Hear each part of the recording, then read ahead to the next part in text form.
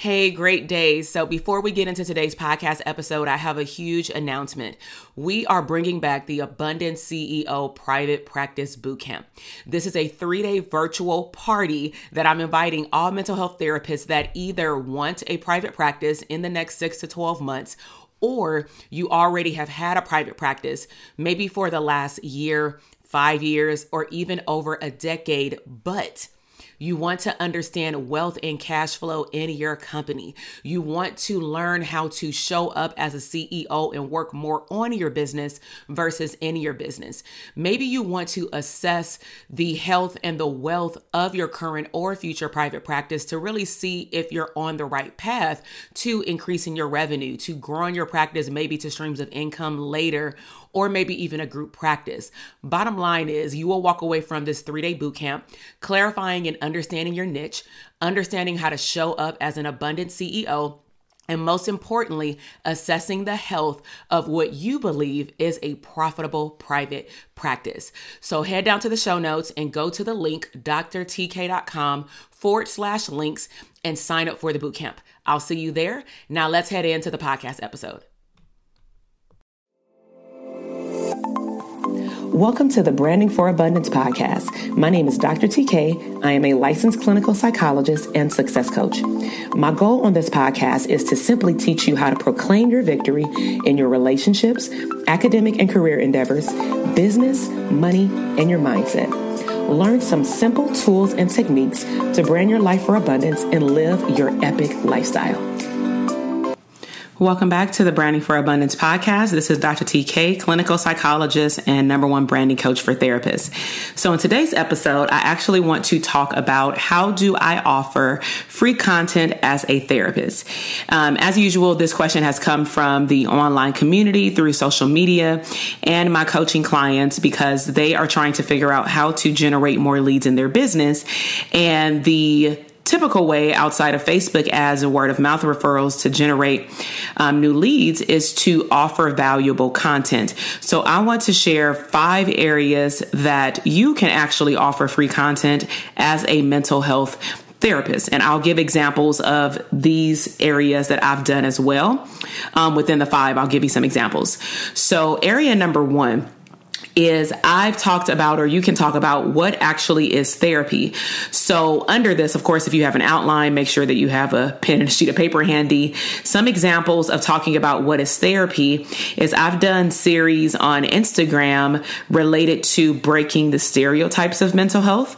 So just think about what kind of answers would come up for you of what is therapy. You would probably talk about what types of therapy are there, like, individual versus family versus group.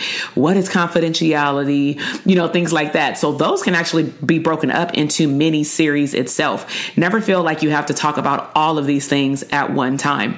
So one area could just simply be having a conversation about what have people heard about mental health, or what have they been exposed to as it relates to mental health. Another topic under what is therapy is what's your framework as far as what is your processes of helping a client get from point A to point B in your mental health services. Now, the framework is something that I help the students develop on their own in the Dope Therapist Academy, because I have my own framework.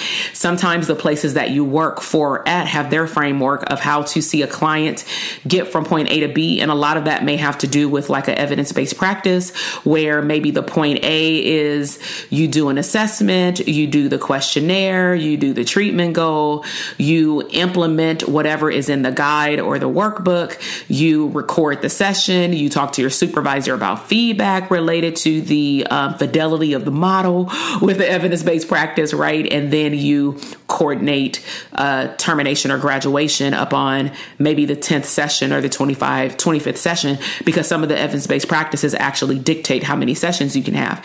So you should create your own framework. And if you don't know how to do that, then you definitely want to check out the Academy. So those two, breaking the stereotypes and framework of how you do therapy, can be all under examples of what is therapy. And you can do these via a PDF download, information on your website, a blog, a vlog with a V as in Victor, like a video. You can do it on YouTube, Instagram stories, Instagram live, Instagram highlights, Instagram reels, and Instagram TV. Okay.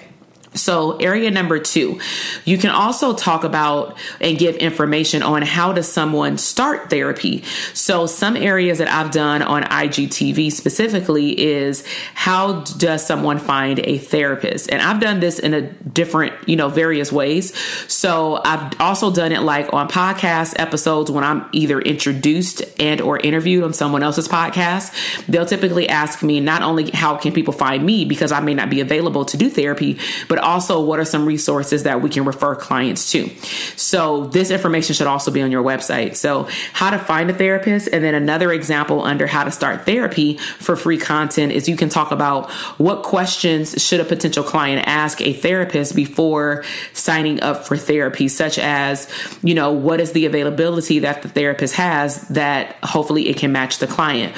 What forms of payment does the clinician take? Because not all clinicians or therapists take insurance. What fees do they take? What method of payment, like cash, check, credit card, things like that. So you can talk about how does someone start therapy.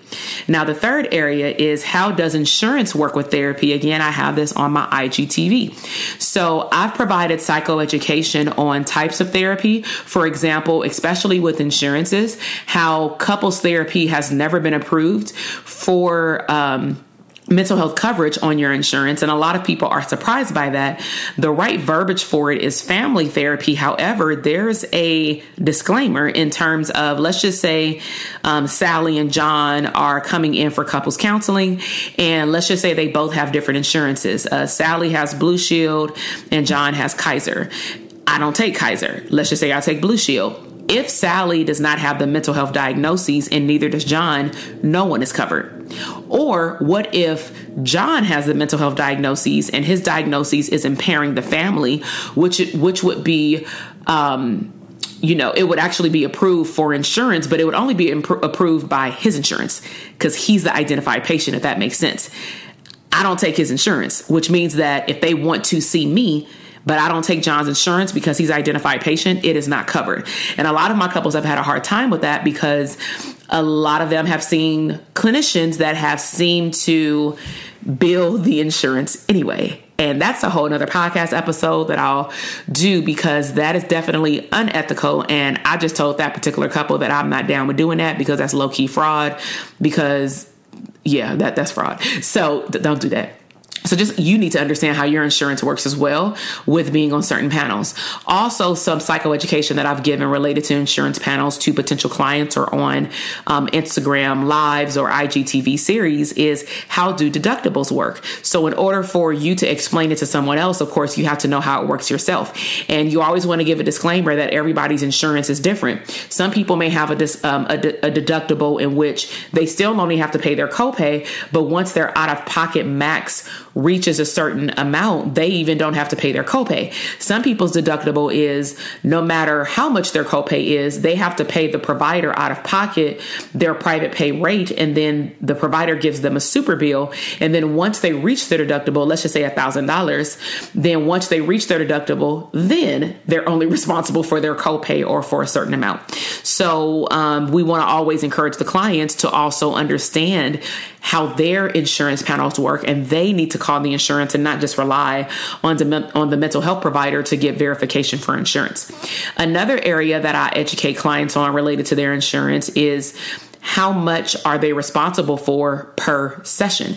Even if it is a deductible, even if it is a PPO, sometimes there's not a flat rate. Sometimes there's a percentage. And so I typically would call the insurance panel and say, this is my rate. How much would the client be responsible for after the deductible is met, if they have one? And they'll say 50% of your rate. We'll only pay them back up to this amount at 50%. Like there's so many different disclaimers. And so those are things to educate people on with their insurance. Now, area number 4, if you take EAP, you can provide psychoeducation or a downloadable handout about the differences between EAP versus regular therapy. So some areas that I would highly consider you providing psychoeducation on are the following. What happens after you start? Meaning after EAP has started, what happens if the client isn't done with their issue or other issues arise because they feel comfortable with you, they open up, with you, and they recognize that the 3 or 7 sessions isn't enough. What happens? So you can talk to them about your process. Also, you can address what if, again, you are not done and the sessions run out and you don't take their insurance. What happens then? Do they pay out of pocket? Are you letting them know what your private pay fee is up front so that they know that if they need to see you more or maybe even in the future, how much it's going to cost? And then also EAP versus regular therapy. What I actually like about EAP is that you can actually see anyone in the family. There are no stipulations or disclaimers with regular insurances. However, the family needs to know that if the individual, of course, is the employee and you end up seeing their child for one session, their spouse for one session, and the whole family together to develop a treatment plan. What if that's at the end of their treatment that they all come together and you maybe have 1 or 2 sessions? Then unfortunately, depending on their regular insurance, that might dictate who can actually be seen. I know a few insurance panels that I'm on that are from Medi-Cal, like government assistance, is that they actually cannot see a family therapist. They can only do individual therapy. That's a problem if the family is the problem or the identified patient, right? So that's all under EAP versus regular therapy. And then the last area is number 5, which is insurance versus private pay. This is a huge one. So some areas that I've spoken about, and a lot of this actually was on some of my older websites, is some of the benefits that I talk about related to insurance versus private pay is that insurance creates a different type of paper trail in the insurance system, and private pay is not. Now, even though our paper trail is in our charting system, there is no medical system that has a record of that person's mental health diagnoses, length of treatment, and etc. Right?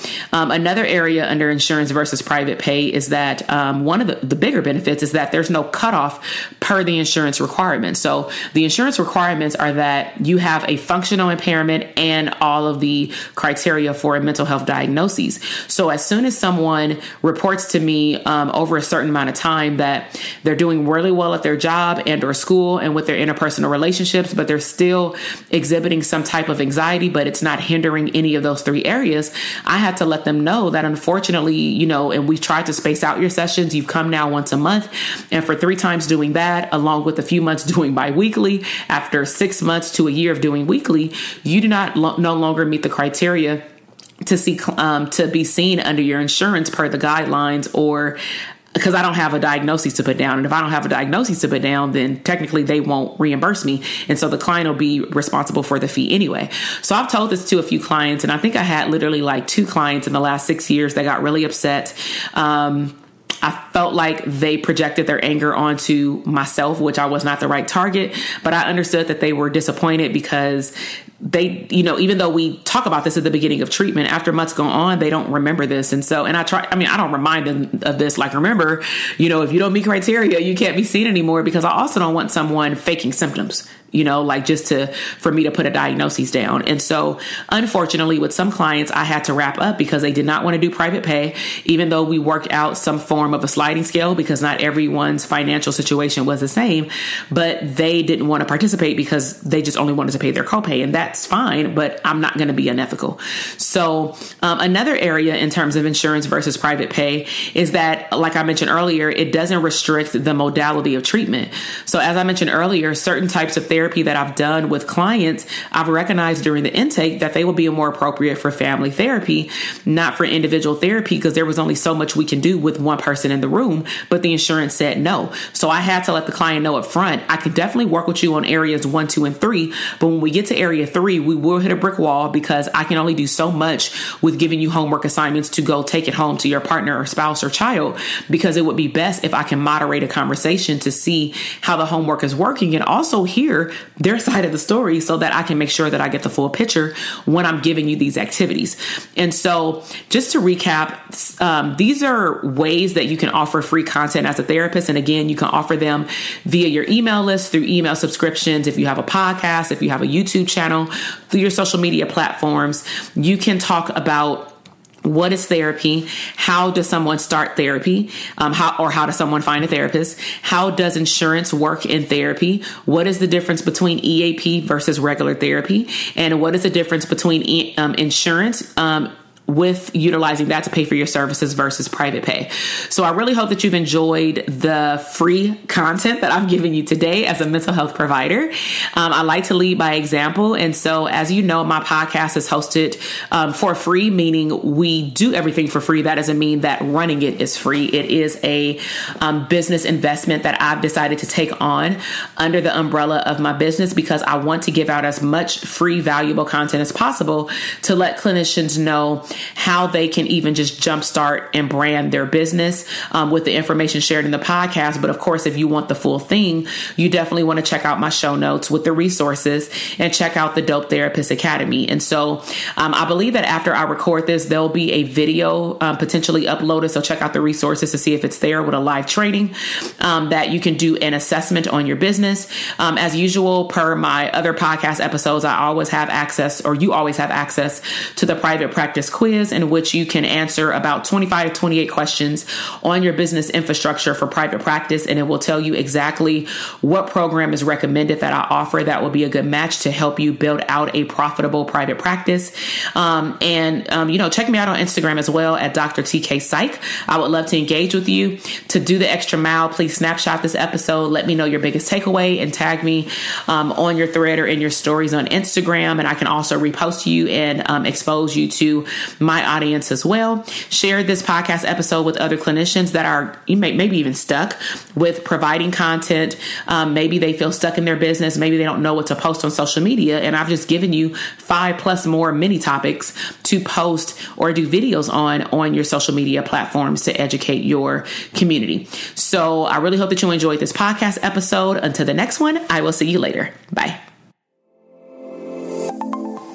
Thank you so much for listening to the podcast episode today.